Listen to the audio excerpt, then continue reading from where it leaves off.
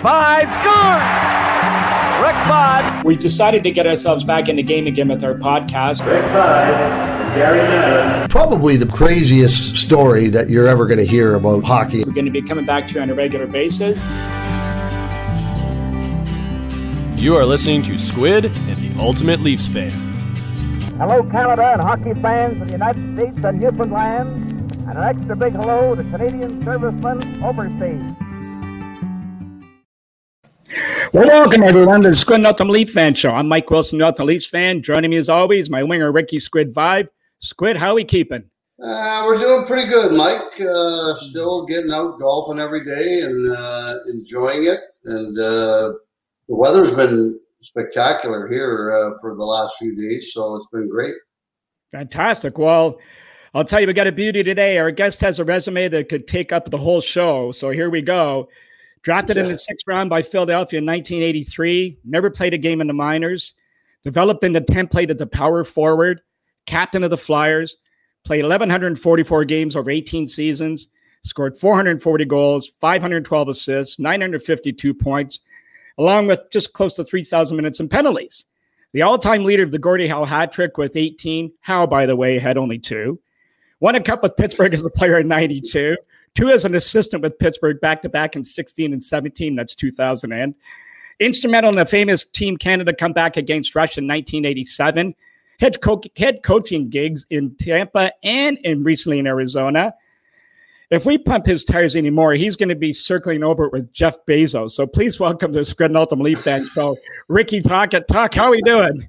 Well, so you got my check, right? Thanks for the intro. You're kind. Thank you. Hey, so how you keeping busy these days since the season ended? Yeah, well, for about a month there, I was interviewing for jobs, so that didn't go too. Actually, the process, guys, it went really well. With Seattle and Rangers and Columbus and Buffalo. I love the process. Really good. Like, I thought the GMs were great. The round table was fun doing. So I did that for about a month. Now we've got a couple options, weighing a few options right now, seeing what's going on, and we'll go from here. Fantastic.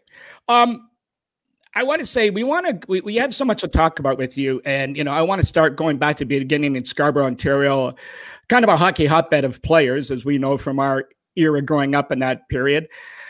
Just speak to the early years leading up to playing in the Sioux for Terry Crisp. Yeah, I mean, listen, I loved my parents who moved from Italy, and you know them really well. They drove me everywhere, every hockey rink, George Bell and Commander Park, all these different rinks, and I just fell in love with hockey. Obviously, watching Squid and the Leafs every Saturday night was something. There's not. I remember 8 o'clock sitting on the couch with my mom, watching these guys play was like a highlight of the week. And then obviously just, going through the minor hockey system in Toronto, had some great coaches, some great players that I play with. Fun, it was a lot of tournaments. That was part of my childhood, obviously going to school, but that was a big part of my childhood. And then getting drafted by the Sioux and going up to the Sioux with Terry Crisp. But it was, you guys know it's a hockey hotbed. There's no better place to grow up being a hockey player than Toronto. Well, as an inside kind of story here for those from Scarborough that are listening to this, the way it goes is Rick is the youngest of 3 brothers. And, his late father, God rest his soul, he had sports on his mind. But I think when Andy was the oldest, Andy got an accordion.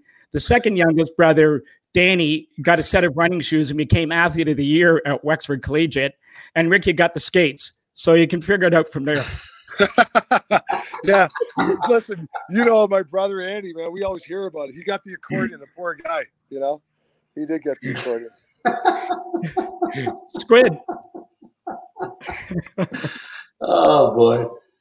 Yeah, well, so you go from the city, you get drafted by Philadelphia. Yeah. You go to your first season, what was your biggest adjustment? We've talked to some guys. A lot of them. It's a little bit different, and the game obviously has changed quite a bit since then. Was it speed, or was it what was the biggest challenge for you going into the pros? Well, these guys are men, right? They're in junior. you always get some, you get some mismatches out there. When you're a 19-year-old playing against 16 or 17-year-old, you get some. In the NHL, there's not many mismatches. And when I got the NHL, like, and I always tell players nowadays, like, and I was, my third year I was a scorer in the junior, but I knew going to the NHL my first year, listen, I'm not going to be scoring at that pace, or maybe not even all. So I had to have another tool in my bag. So I remember Mike Keenan said, hey, listen, you better be able to check Mark Howe and Brad McCrimmon, who were instrumental in just leadership for me. I remember they told me, make sure you're good in our own end, make sure in the neutral zone. And back then you could be able to get in front of people, and I remember you could water ski a guy. So they said, make sure when you guys are forechecking, make sure you get on top of you guys and give me some time to get the puck. And I took a lot of pride in that. And Brian McCurry, Mark Howell told me, and I remember going to every game. I said, hey, nobody's going to get by me in the neutral zone. It was this. So I guess what I'm saying is, guys, you got to bring something else to the table. If you're not scoring goals, and I think that was something that I learned that early on, make sure that you play the game the right way. If you're not getting those goals, it was like, I wasn't scoring right off the bat, right? You had to develop that game. So that was one thing I learned. Try to play good defense and play aggressive. I mean, we had an aggressive team.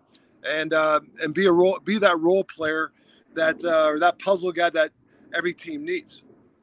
Well, I was going to say to you now, the fighting side of your game, how did that come to be? I mean, you really weren't wired that way growing up playing, unless you were fighting with your brothers. But what's your thought process going into junior I'm going back to junior now when you played for Chris. Yeah. Playing the junior, your ice time is going to be limited, obviously, as a new player in the league. Yeah. And maybe only getting a few shifts a game. Is this just one of these things you want to leave a memory when you're on the ice? Yeah, I mean, I've always was a guy like try to help your teammates out in the scrum if somebody's getting picked on or whatever. I was always that type of guy to help my teammates out. But I got to tell you, I was really lucky. I mean, I feel sorry for some guys. Like I went to Sault Ste. Marie. We had a tough team. We had like one of the toughest teams. Then I go to Philadelphia, and we probably had the toughest team. Our minor league team was probably tougher than half the NHL team. So I was lucky. We had 6 or 7 deep. Some guys, I know some of my buddies, there's only 1 or 2 guys, but we were lucky to have a lot of guys. And, the Tim Kerrs and the Brian Props of the world, they could just play the game. So I kind of learned to protect your teammates and, the team toughness. And, like I said, guys, I was lucky to go to the Sioux in Philly where we had a very deep team in toughness, and that could play too. It wasn't just fighting. It was guys. No question. No. And I was going to say, because like junior, I mean, the one way to be noticed is when you're on the ice, let them know you're there. And I'm going to say, especially for you going to your first camp in Philly and starting to play, let's face it, 6th-round draft picks aren't supposed to get a sniff, never mind make the team. Yeah, I mean, if you have to develop your own game, I mean, you look at Ricky. I mean, Ricky had that slap shot going down the wing, and then, the goalies would come out, then you'd fake and go around. I remember all those tricks, right? So those are the things but those are the things you try to develop. But a lot of my goals, I mean, I try to establish in front of the net. I mean, that was a lot of my goals. And you got to look for that room. You're banging in front with some of the, the Danicos and the Scott Stevens of the world, and you're looking for your space. So the odd time you'd have to drop the gloves because you're telling these guys, hey, I'm not moving. And one thing I hope that the NHL, not to get off topic, is the cross checks. That was when I usually had most of my fights, is when I got cross checked from a defenseman. Back then, you can ask Ricky, it was freebies. The defenseman's going to shoot the puck, you're going to deflect it, and the guy would just cross check it from behind, no penalty. And I think it's coming back a little bit. There, the playoffs, I thought I saw a lot of cross checks they let go. So that's one thing I'd like to see them eliminate. I love the tough hockey, but that cross check to me in front is a dangerous play. Yeah, I couldn't agree with you more on that, because I mean, I went through that as well. I mean, when they eliminated my ability to come down the wing and score, well, you had to find another way to do it, and that was go to the front of the net. And you're taking off a lot of abuse and, fighting. I mean, I did it early in my career, and the reason I did it was basically, you know what? I'm not going anywhere, guys. You can do whatever you want to me. You can try and intimidate me, but I'm not going anywhere. So get used to it, and that was kind of my mindset. And then when Mike Nicola came in, and he said to me, Rick, we need you on the ice. We can't afford to have you in the box. I was like, okay, thank you very much, Mike, because I'm getting the shit kicked out of me most nights, and I'm not really liking it. So, Well, you don't want we were fortunate enough, Rick, to have. Yeah, we were fortunate enough to have a lot of tough guys on our team. So there was really nobody to stick up for us and take care of us until Wendell came along. But then, we needed Wendell on the ice too. So that was the difference between our team and Philly and a lot of other teams in the NHL back then was they had 4 or 5 guys that looked after everybody. We didn't have that. Yeah, and plus, listen, Rick, you don't want your 30, 40, 50 goal scorers like yourself, in the box all night. I mean, and that's what the other team's trying to do, right? So it's a mix, it's a balance. It's when you have a bunch of guys that everybody takes their share, it's a lot easier. So yeah, I mean, you guys didn't have a lot of until Wendell got there. You didn't, Tiger was there, he was tough, but you guys didn't have a lot of team toughness, but you had some good players there, and you want you guys on the ice. So I agree, 100%. Yeah. Yeah. Well, I was going to say now, let's go to Philly. Yeah. What did you know about Mike Keenan as a coach before arriving? I didn't know a lot about him, Mike. He was, until we met him, but, we heard he was tough. We didn't know he was that tough. Like when he first came in, he sent a message. It's going to be tough. He wanted us to be the best shaped team in the league. And I mean, he was ahead of his time. I got to admit, I'm not to speak for Rick, but I know there were other coaches back in the old days. They'd have hour and a half practices. Mike was a 45-minute high tempo. So he was ahead of his time. Training camps, he kicked the hell out of us. They were tough training camps. Weight belts. He was tough, but he was ahead of his time. Everybody had their own water bottle and a lot of team dinners. I don't know if a lot of teams didn't do that. We had team meals. So I think he was ahead of his time when it came to that stuff. But like I said, he was tough. Probably couldn't do the stuff nowadays and get away with it. But he made me a better hockey player for sure. Well, I was going to say his name comes up a lot on the show and not always in favorable settings. Jeremy Roenick, a lot of guys we've had on talk a lot about him, but they have respect for him in a way. Yeah. You had your issues with him, but would you be fair to say that he pushed the right buttons on you to elevate your game? Yeah, for sure. Mike, I owe a lot for Mike, what he's done. He was great for me. And I talked to Mike, I haven't talked to him a long time, but we've talked. I was at Wayne Gretzky's fantasy camp and he was there and we had spent a lot of time there talking, had a few drinks. And I remember the only thing that really bothered me, Mike, I told him this and he admitted it. We won 16 straight in Philly one year and we went into Chicago and we lost 3-2. It was a hell of a game. A couple of fights, but it was a great hockey game. We lost. And I remember Mike was ripping us after the game. And I remember I told Mike, I think you lost the team there. And we won 16 straight. We have guys in the corner that are bleeding. But he wanted us to win so bad that he just, sometimes you lose the big picture, right? But we talked about that stuff. And, those are the things. But, there's other times where Mike, he'd have team parties for us or he'd pick up a tab at a bar at a restaurant. He did a lot of great things for us, but there's some stuff that he wishes I don't know if he regrets it. I mean, he would have done different. But like I said, he really helped me through my career for sure. Squid. Now, Rick, did he, I know when I went to Chicago and then they got rid of Bob Murdoch and then they brought Mike in and, the first thing he did was he basically went after all the top players. And I think, and I'm assuming that it was because he wanted everybody to know that he's the boss. Don't listen to anybody else but me. I got to agree with you. He was way ahead of his time. He was unbelievable on the bench. He did a great job on the bench. He read the bench really well, made good changes. But sometimes he could be such a dick. I mean, it was and like I said, he went after the best players and said, basically, I'm the boss. I don't give a shit who you are. You're going to do it my way, and that's all there is to it.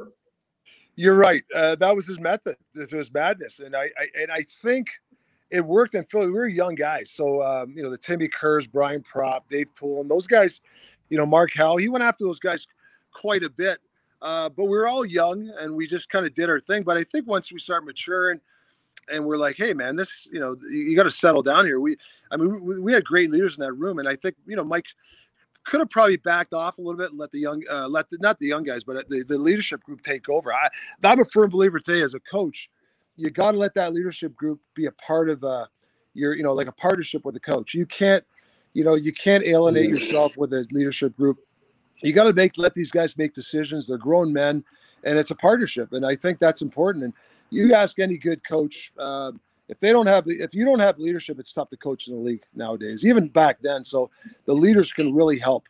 And I think you have to let your leadership, have the wings and grow and run that room sometimes. And I think sometimes Mike wanted to control everything. And but I think there's a method to his madness, when he did that. Now, Tuck, I want to go back to your game. Your second year at the Flyers, you racked up close to 300 penalty minutes. Obviously, your reputation was going around the league.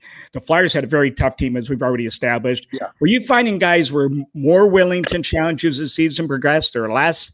And did you sense the ice was opening up a little bit more for you? Yeah, the ice was definitely opening up. And like I said, I'll be, straight up. I mean, we had a tough team. So yes, you did. They knew, they knew I wasn't going to back down. Like Rick said, hey, I'm not going anywhere. I agree. But I also they're looking on the bench going, I got to fight Todd. I got to fight Berube. Now I got to fight Dave Brown, Daryl Stanley, Glenn Cochran. I mean, these guys are, these guys are scary tough. So, I was lucky to have that backup, but yeah, going into Washington, the Rangers, the Jersey Devils, like the real rivals. I remember early in my career, and those guys told me the first period, make sure your presence, like right off the bat, get on that forecheck, hit a guy, go in front of the net, cross check, like get in front of the net, show them that, hey, it's going to be a tough night. And then, a couple of years later, you're going there, hey, guys, I'm not getting cross-checked as much. Hey, man, I got a deflection where the guy never boxed me out, right? You're getting those all of a sudden you're getting, instead of 14 goals, you're getting like 21 goals. You're getting those extra 6 goals a year that are kind of freebies, right? So, that's just from trying to not play the role, but you're trying to just be a more aggressive and try to get that room. Yeah, it's kind of a good situation to be in, and like I said, it was it was tough. It was one of those things that you go through to try and establish yourself in the league, and like I said, let people know that I'm here, I'm not going anywhere. But you went through, you're in your first year, you get almost 500 penalty minutes at one point, and did you say to yourself, do I have to fight anymore, or should I start working on my game? Because obviously you can put up offensive numbers too. So was there a concerted effort? Yeah, I worked on my game after practice and stuff like that. I knew the first couple of years I had to play this way if I was going to get ice time. I always tell the story.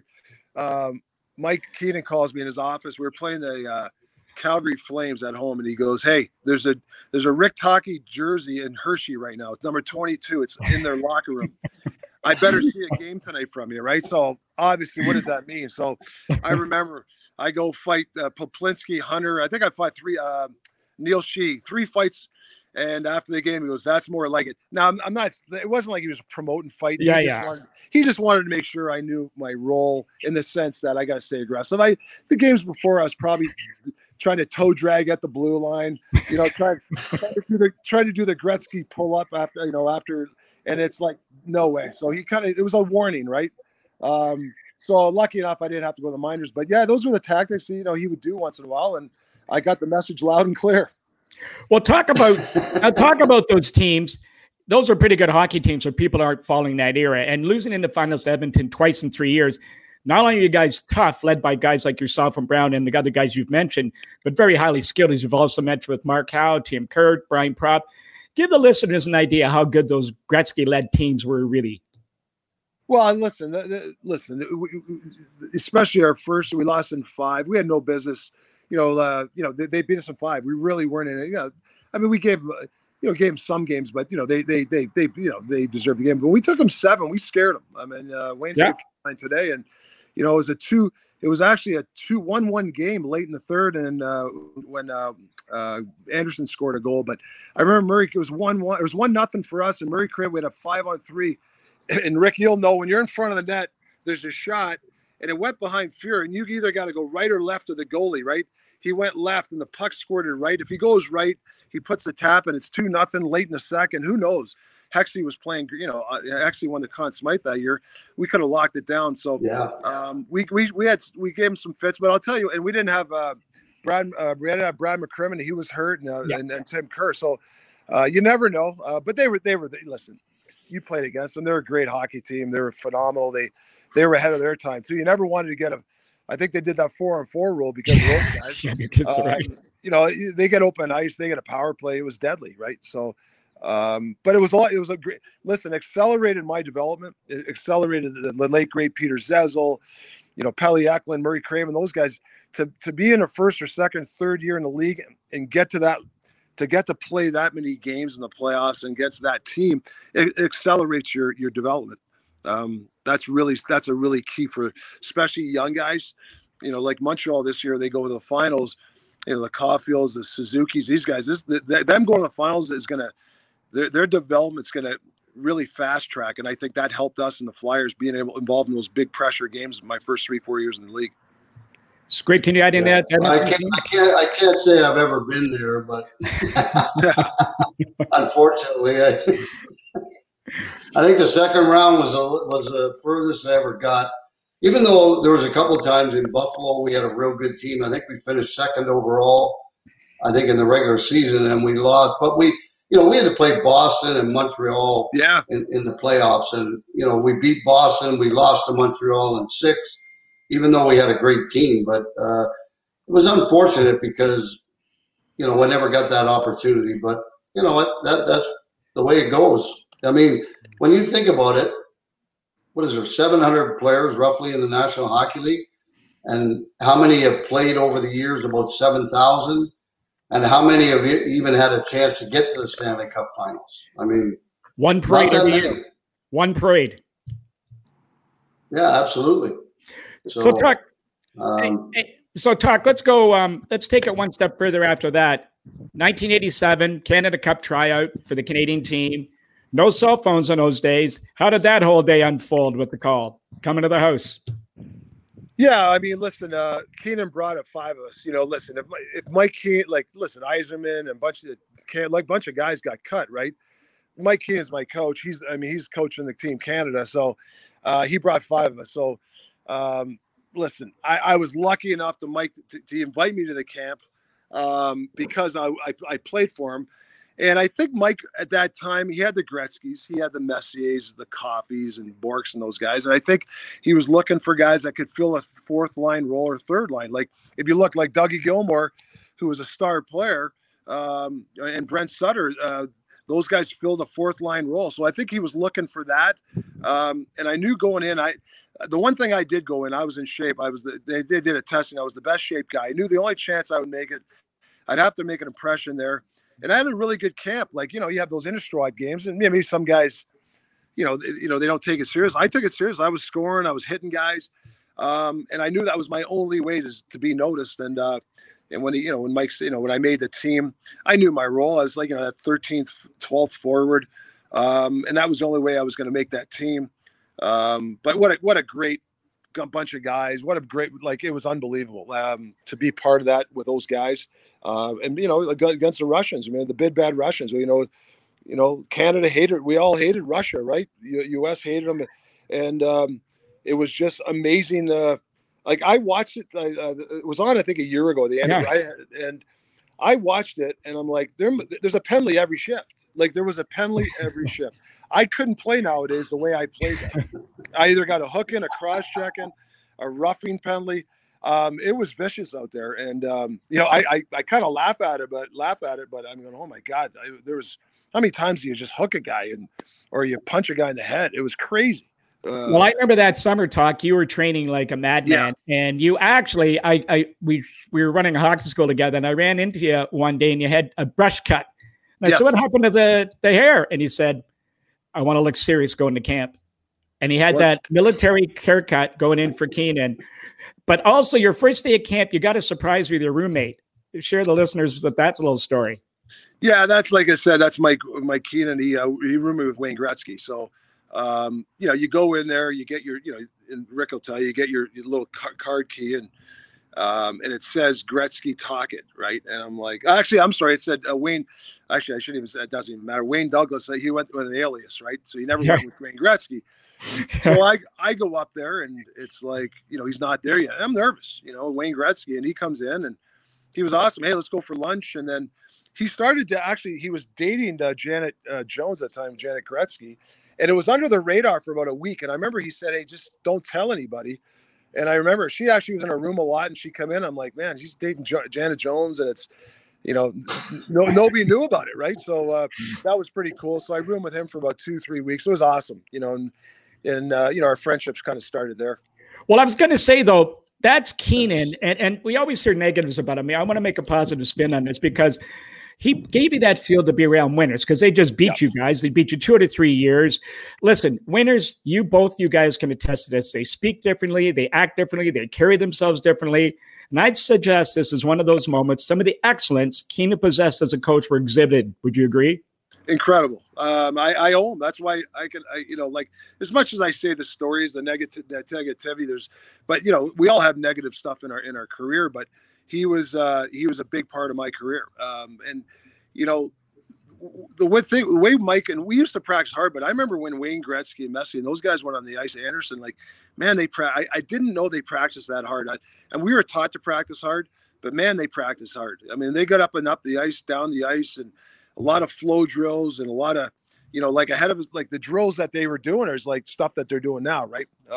Coffee joining the rush, the fourth defenseman. That they did that in practice, and right off I learned that like right away. Holy geez, man! You got to make a play in practice. They don't just dump the pucks in and stuff. They want you to make a skilled play. So I learned that, especially that month there and being in Montreal in that training camp. And I actually played with Wayne. It was Wayne, myself, and Brian Propp on a line for about 2 weeks. And I remember him like, I'm dumping the puck in all the time, going to chase it. And he said, hey, hold on to it, wait for me, or look for Koff coming in late. So I started to learn the game a little bit from those guys. I mean, that's the Mike, part of it. Well, yeah, and Mike, you know what? Mike was unbelievable his practices. I mean, like you said, I know you mentioned earlier, but it was 45 minutes, high tempo. You only had a probably 15 seconds to grab a drink of water, and then on to the next drill. And one of the things I noticed about Mike too, later on when he went to the Rangers and won a Stanley Cup, is he brought in a lot of guys that he really liked on other teams. Like I know in Chicago, he brought Larmer in. Yes. He brought in Hudson, I think, and somebody else that, and those are guys that he played a lot and loved. Yeah. And he because you know what, he establishes, he wants his guys to come in that know him and how to establish an identity. And that's what he did. You're right. Noonan went in there, and I think he it was the Matogo in there, and he brought Glenn Anderson, McTavish, those guys in there. Mm-hmm. And those guys were kind of the missing glue guys. I mean, they had the Kovalevs and obviously Messiers, but those guys were the glue guys that Kevin Lowe went there, that when Mike went crazy, those type of guys would keep the room calm. When you don't have those guys, I was at Canada Cup. I remember a couple of times, like Gretzky and Messi would look at me and go, are you guys serious? They'd look at me like, oh yeah. And, one of my favorite stories, not to backtrack because I know you guys like this shit, this stuff is, we had a team meal, right? So back then, Mike was like, no ice cream. He wasn't big into steaks. He wanted, chicken, I think the, yams instead of some of the white pasta, the stuff that nobody even heard of. Right. And I remember Messi and Gretzky going, they go, where's the steak? And the girl goes, well, it's not on the order. Mike Keenan didn't want it. So this is when I remember when they flexed their muscles, they went, I remember Messi goes, really? I'm taking my whole summer off to do this. I want a friggin' steak. He went into Mike's, hotel room with Gretzky. The next half an hour, they had big T-bone steaks right on that dish. So that was something that ate, and ice cream, and they served ice cream. So that Mike didn't win that battle when those boys went in there and said, hey, we're giving our summer up. I want ice cream and I want my steak. So that was pretty funny. Well, didn't Messi also, after you guys beat, after an exhibition games, order the whole team White Russians just as a sort of prelude to playing against the Russians? Oh, yeah. Yeah, we all did a shot at that, the old White Russian. Yeah, we had a couple of team get-togethers there. Mess would start, and just bonding stuff that they did a lot of. Well, what I want to talk about the final game. Anybody who hasn't watched this series, it's one of the greatest series of all time in hockey. They say that 87 final, those 3 games were unbelievable. The deciding game, Canada's down by 3-0. You cut the lead to 1-2. You had a goal and assist. It was 4-2 ending of the first period. But the Soviets seemed to have an answer for any threat that or to the chagrin of all the Canadian players, and of course, a very nervous nation across Canada watching. Is it true between periods that Grant Fuhr stood up and said, "Get us back in it, boys, I'll hold them off"? And you sat there and you thought, yeah, I've heard this nonsense since I've been in house league. Guys always stand up and yell and chirp. And then all of a sudden you lift your day up, looked around, and then there's Gretzky, there's Lemieux, there's Bourque, there's Messier. Holy shit, we can do this. Yeah, Grant Fuhr was he's probably the best goalie ever to play where he's down 3-0. You're not going to score the fourth goal. I mean, if you ask the Edmonton guys, how many times they'd let up them. Those guys want to play offense. So the first period, I mean, Kov used to tell me he'd go to him before the game. Hey, Furzy, I'll see you after the game, because those guys were looking for offense, right? But Furzy did say he was real calm. He goes, guys, just get a goal, but get back in here. I'm gonna shut the door, and he did. I mean, like some of the goals they got, I mean, they had no chance, but he stopped the 2-0, and he was incredible. Yeah, but there was a calmness there too, even though when we were down. And when you look around, and when you look at Gretzky and Lemieux and Bourque and Coffey, like there wasn't a panic. I'm a young guy. I'm like, I'm nervous. Like I'm like, wide eyes, and I'm looking around and I'm watching these guys, drink their water and, okay, we got this, relax. It really calmed my nerves down. And I owe those guys a lot because they've been through it before, so they understand it. And I think that really helped the calmness of the team. I watched the documentary they did on Grant Fuhr, and it was quite interesting. It was really, really good, actually. It kind of showed exactly what he was like. There was, I don't know how many times during the documentary was exactly what you said, Mike, and Rick. Like they get 4 or 5, and he goes, guys, they're not getting any more. All you need to do is get one more than them. And sure enough, he would do it every goddamn time. It was unbelievable. Yeah, it's good. We all, we practice, we take shots on the goalie. Sometimes it gets away from us. And I remember watching Edmonton practice, or even the guys, and those guys tee it up one time. They're hitting his collarbone, they're hitting him off the mask, and the guy never got mad. The guy was like the incredible guy. Like I remember I hit him one time with a one-timer, and I didn't, my shot was okay. And I went, hey, Fears, I'm sorry. He goes, don't be afraid. Fuck, tee it up. Like, tee it up. And I'm like, if you did that to Ron Hextall, he's chasing you with a stick like he's going to chop you if you got one high. So, yeah, he was his demeanor was incredible for that Oiler team. He was the perfect goalie for the Edmonton Oilers. Yeah. And by the way, Keenan's going to owe us because we've been pumping his tires so much this podcast. Okay, I'm going to say one final thing about the guy, and you better be listening, Mike. 3-0, and he didn't pull Fuhr. That number one, and Keenan was, he had the quick trigger to pull goalie, so that was a benefit to him to smell something. But the other two things here, talk one, that 87 team came together so quickly as a team. Player, and you now as a coach probably can appreciate it. And Squid, you too come from the coach.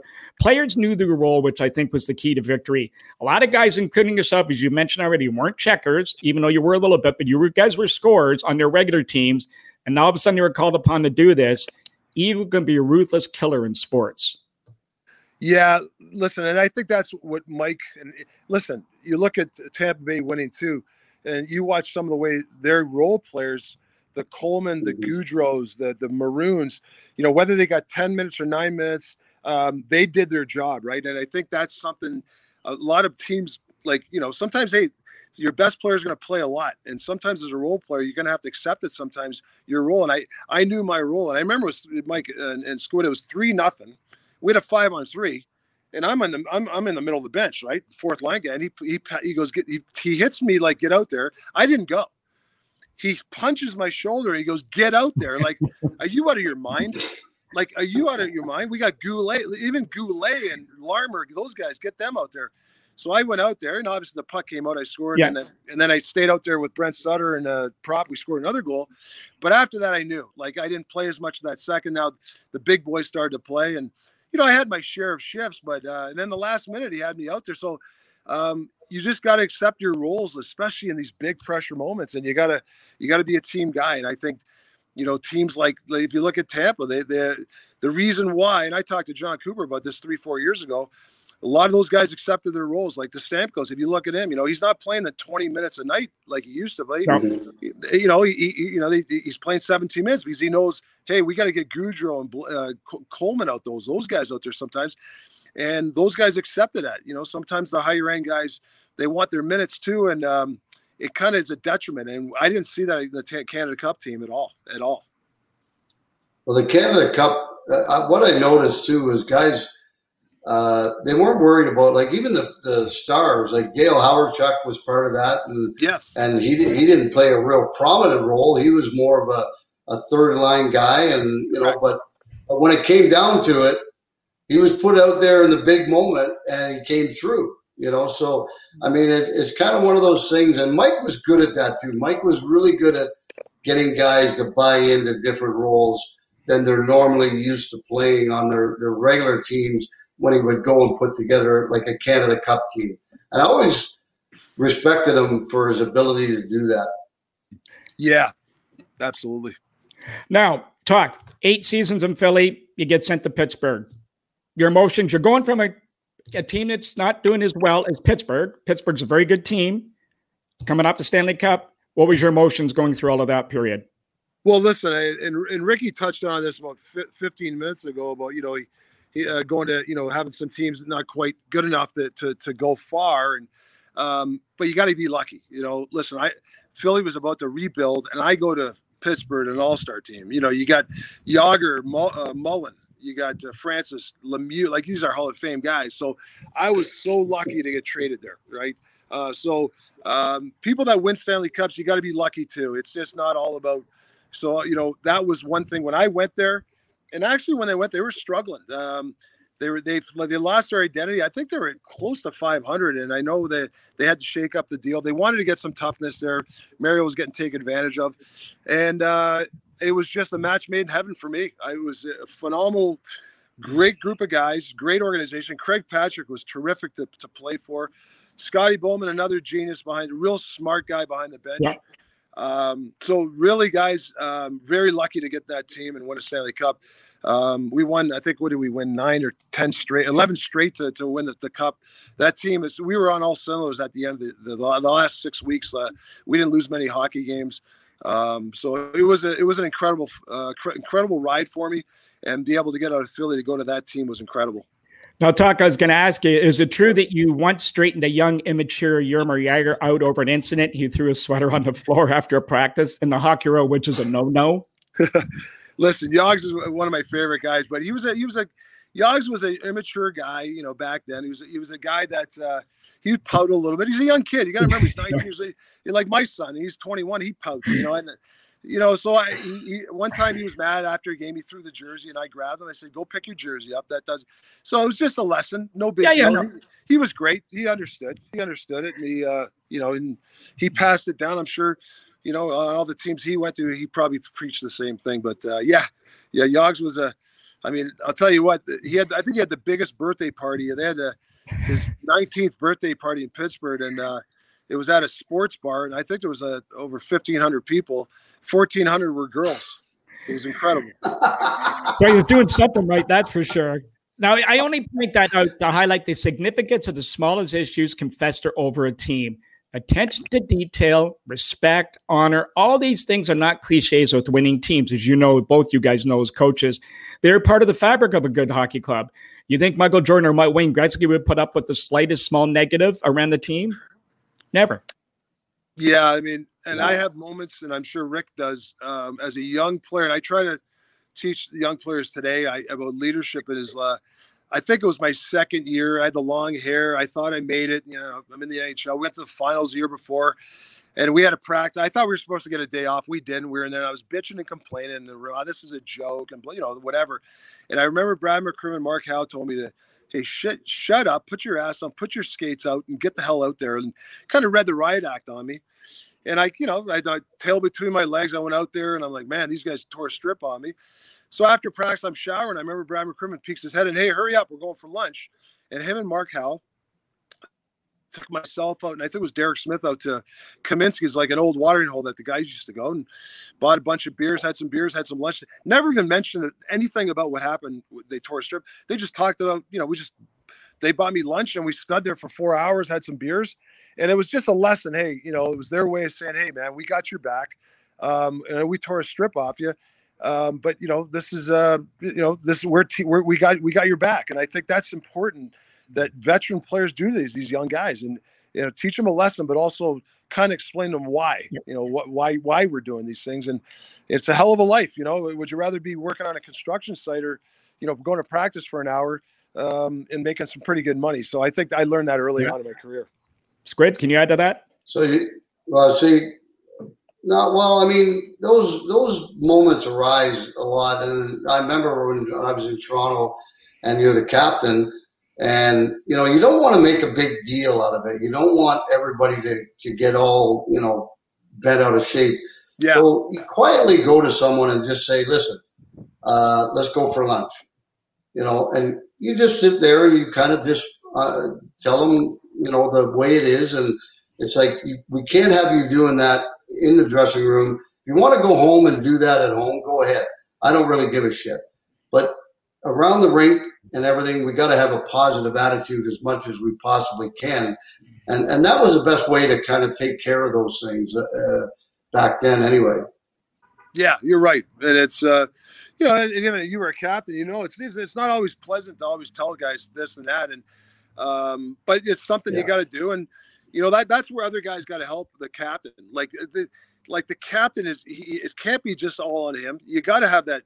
You got to have those henchmen around him. I know coaching in Pittsburgh, like Sid Crosby, he's a phenomenal player and leader, great guy. But you know, the guys that I remember, as much as Sid was great, the Nick Boninos, the Matt Cullens, the Patrick Hornquist, you know, Trevor Daley, these guys were men. And, you know, they helped Sid out, and they would say stuff that maybe Sid didn't always want to say. And it goes a long way to having those type of guys. So guys that, it's just not the captain, the lone wolf. The captain needs help, and I think the good teams have those guys that help. What? Yeah, I was pretty lucky. I guess I had Boreas Salming, who was right beside me, and of course he was Harold's favorite guy too. He could do no wrong in Harold's eyes, so I had him backing me all the time. So all I had to worry about was I didn't have to worry about a whole lot because I had Boreas right beside me. And every time I said something, he said, listen to him. So it was kind of neat. Yeah, when he got in trouble, you had Ronnie Ellis to cover it off. And I had Ronnie Ellis on the other side. That was the only downside about Boreas on one side, Ronnie Ellis on the other. And it was like that cartoon where you got the devil on one shoulder and the angel on the other. And it's like, which way do you go? But unfortunately, I went a little bit more towards the devil's side, Boreas' side. I was going to say, now talk, it's been said, Mario, we talked about Wayne, a little bit more about Wayne here with Mario. But Mario's greatest player as he didn't really know how to become a real champion until he played with Gretzky in the 87 Canada Cup. And I think he's even admitted that. You know, it's no coincidence the few years Pittsburgh finally hoisted the cup. I would say, now, is that a fair assessment, first off? And secondly, you saw Mario as a teammate in 87 winning a championship. And 5 years later, you won a Stanley Cup together. Did you notice a difference in his approach to the game over that time period? Yes. You know, when Mario, especially those last 3 games, obviously the big goal, if you watch him play the game as the tournament went on, I never seen the guy backcheck like that. I never seen him go and take draws and get, like, actually, Mike, go take a draw and get off the ice. Merrill, you come off the ice, and he did it. Like, you watch him take the draw, win it, and he'd skate hard to the bench.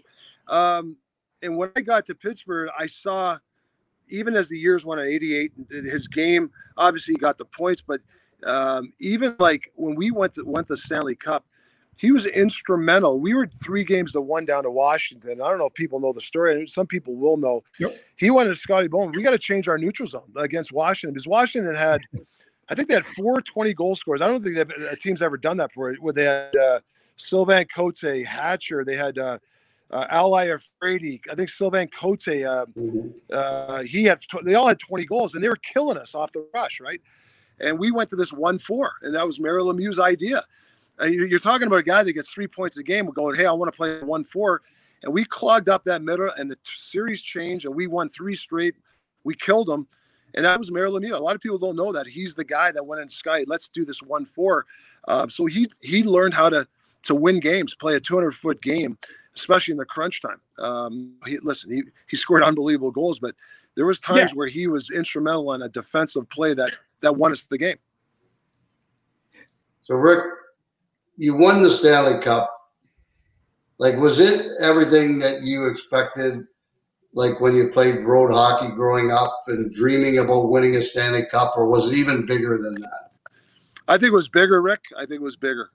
You are, it's you play. I remember playing a Lillian Drive, scoring a goal. Hey, pretending you won the cup and running around the street with a fake cup. It was incredible. I know when Mario passed the cup to me, it just makes everything worth it, and you look around, the best thing is you look around your teammates, because, you might not play for, you might have the same guys on your team, or you might not even be there. But for that moment, for that year, all that hard work and all the stuff that guys had sacrificed, it's well worth it. I mean, yeah, the money's great and all this stuff, but I'll tell you, at the end of the day, I was very lucky to be able to hoist that thing. And like you said yourself, not getting a chance, because a lot of it has to be with luck. Obviously you have to make your own luck. I get it. Mm-hmm. But when you have players like that, and you can smell it. I mean, I remember saying to Kevin Stevens, we beat Washington and we had kind of a scare there. And I said, man, we can't take this for granted, man. And I don't think we played a bad game after that. I know the Rangers, we beat them in 6, and then Boston in 4, and then Chicago in 4. We didn't play a bad game after that. It was like guys didn't take it for granted. I thought early in the series, early in the playoffs, we were kind of, we rolled through Jersey, I think in 4 or 5. This is going to be easy. But Washington gave us a scare, and then I kind of woke us all up saying, hey, man, we might never get a chance again. So you got to make sure you bang the door down. And you did. I think that's the biggest thing is, like you said, some people never get an opportunity. When you get that opportunity, you may never get back there. As I've heard that said so many times. And I one of the things I remember growing up is my father would never let us stay up past the first period. But every year when the Stanley Cup was given out, he would wake us up and bring us down and let us watch the Stanley Cup being given out. And that was one of the coolest things for me growing up was, just saying like, oh man, I hope I get a chance to do that one day. And unfortunately I never did, but it was just so cool to see growing up time year after year. And most of the time it was Montreal, unfortunately, back then. But anyway, it was kind of cool to see. Well, boys, we're getting into the third period of our session here, so we want to get into some other things here with you, Rick. We could go on all day, as I said, but the coaching, how did that come about and get started with you?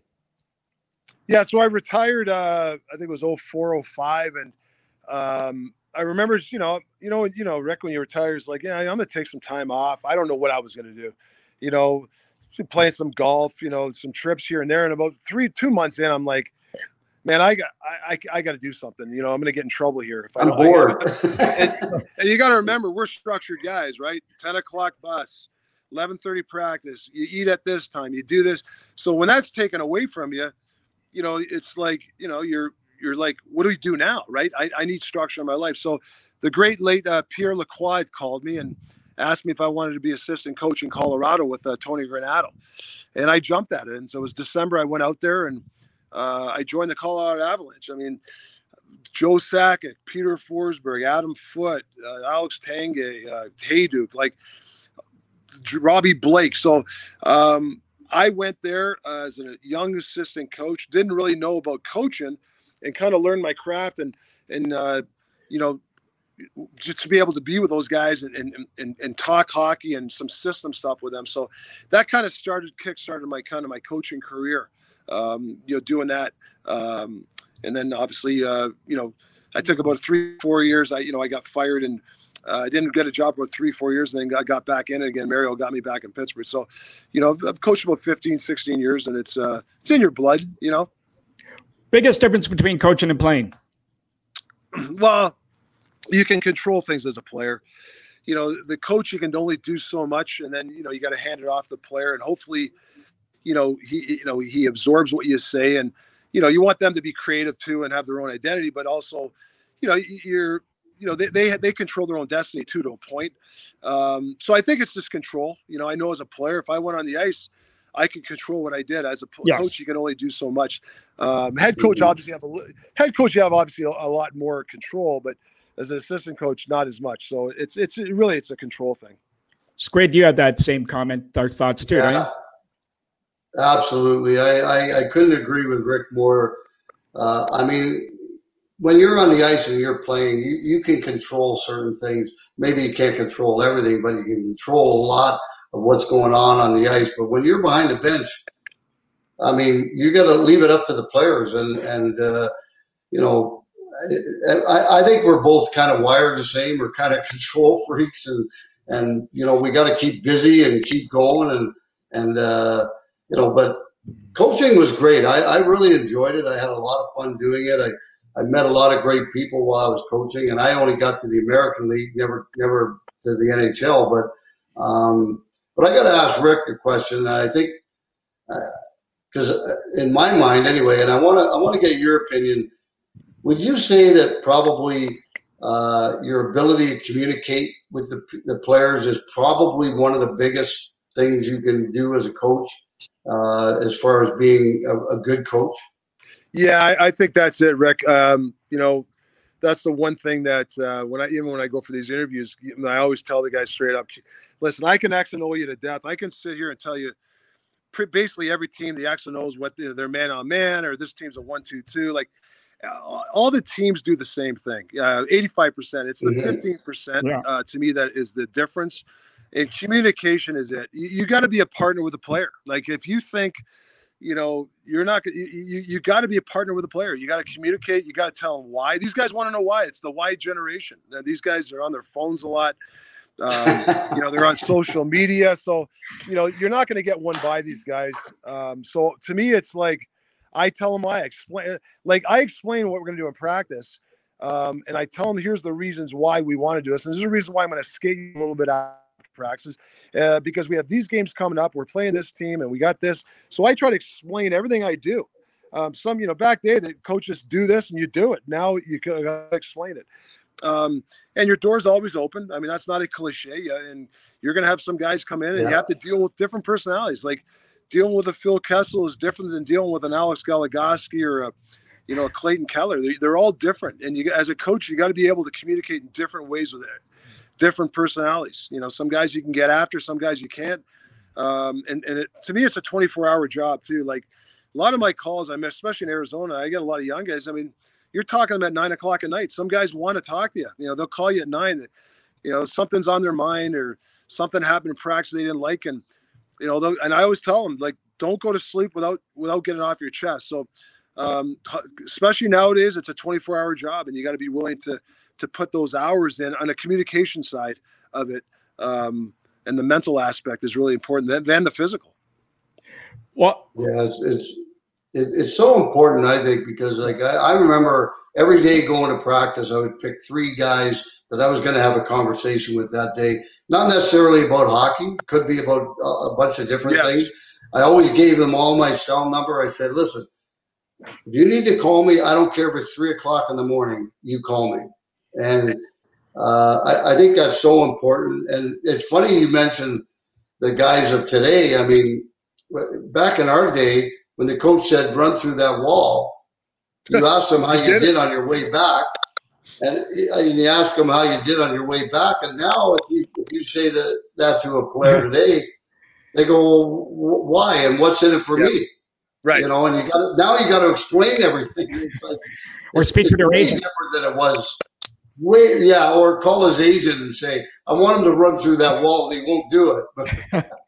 Now, you both have touched on what makes a good coach. And we've had guys like Gabby Boudreau, Jared Bednar on and talked to Echo and Ricky, almost exactly what you guys have said verbatim about communication in the X's and O's. But the goal of any coach or any leader for that matter is to be loved and respected by those under your command. Let's all face it, we all would love that. But I'll ask you this.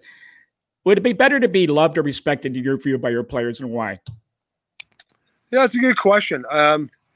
I think the word respect is, everybody uses that word and, love and all that stuff. I agree. But to me, it's like, I think when you leave the game or you talk to a player that you coach or play with, hey, this guy was an upfront, fair guy, like upfront, like I stand up guy, they know where you stand. Yep. Like, I might not like something you did or not agree with, but I think they understand, like, I'm going to tell it to them and we're going to talk about it and we can agree to disagree, but I'm not going to go behind their back and I'm not going to, I'm not a whisperer. I hate the whispering, and I remember picking even my staff. I used to tell assistant coaches, if you're a whisperer, I found out you're whispering, you're not going to last long with me. I'd rather a guy tell me, hey, Talk, I disagree, playing this guy in a line tonight, and here's the reasons why, and I think, we should go this way, then a guy just agree with you, and then, he whispers behind your back. I knew you failed that night. I knew we shouldn't have played that guy with that guy. It's no different as a player, your teammate, guys that talk behind your back or whatever. Like, that's the one thing I've always tried to have mantra is like, when, you talk to Rick Tocchet, you're going to get the honest truth. And I might not have, listen, I'm going to be wrong sometimes, and I'm willing, and to be good or to win, you have to be willing to be, to walk that tightrope. You fall sometimes, you just got to get back up. So to me, it's being fair and a stand-up guy. I think that's really important as a coach and as a player. Yep. Well, I was going to say, one of your early successes, as we're down to a few minutes here, one of your early successes calls as a coach, I think, was playing Steven Stamkos as a rookie in Tampa when your predecessor, Barry Melrose, wouldn't play him. He didn't think he was ready. What did you see in Stammer as an 18-year-old that gave you the confidence to play him? Well, listen, Stammer was obviously he's a hell of a player, he's probably made the Hall of Fame. When I took over, I remember saying, like, Stammer would play a really good game and then that next game, not so good because, listen, 18-year-old, Rick, those junior guys, I mean, it's hard to play it's hard to play back-to-back game against men, right? So what I said was, you know what I'm going to do? And I talked to, actually I called his agent. I talked to him, his dad. His dad's a phenomenal guy too. He's a great guy. I remember saying, I'm going to play him 2 games in a row, and then I'm going to have him train with Gary Roberts in the gym and give him a couple of days off. And I remember I did that. We kind of patterned the games, and his play, as we did, got better and better and better. He'll tell you Stammer was the best thing for him. By the end of the year, he was playing every game, and he was scoring goals, and I think he scored 50 goals for me the next year. So I kind of had to look outside the box with him, and I wanted him to know that if he did this path, and it wasn't a punishment, it was just, you're an 18-year-old kid, instead of just not playing him and no reason why and playing him 6 minutes on the bench. When I played him, and he played. And I think that was the best thing I thought at the time, and it kind of worked out for him. Fantastic. I mean, now, besides the obvious, what is the key ingredient you look for in a player to play for you? I would say hard work, first off. For a player? Yeah. Well, I'm a big self-starter, guys. You take a player out, you go over some stuff, hey, puck protection in the corner, or, hey, this, shot release, these different angles. You go work with these guys. But what I love to see is the next day, these guys are doing it on their own. Do I got to go tell the guy, hey, come on, let's go do, hey, come on, come on, Gens, let's go, or Clayton Keller, come on. That's the one thing I like. I call them self-starters, and it happened in Pitt for me because I used to I love being on the ice with the guys, and a lot of those guys, the Gensels and Rust and, even Crosby. I mean, Crosby out there half an hour before us. We do drills before practice would start, just little things that they'd want to work on. I wouldn't be on the ice, and these guys are doing it the next day. So I think a self-starter is something that really, as a coach, I look for that. I go on the ice and I see guys working on stuff on their own. That's really an eye-opener for me. Because it means the guy's, he's trying to work on his game, and he doesn't need to be babysat. He's actually leading in his own way.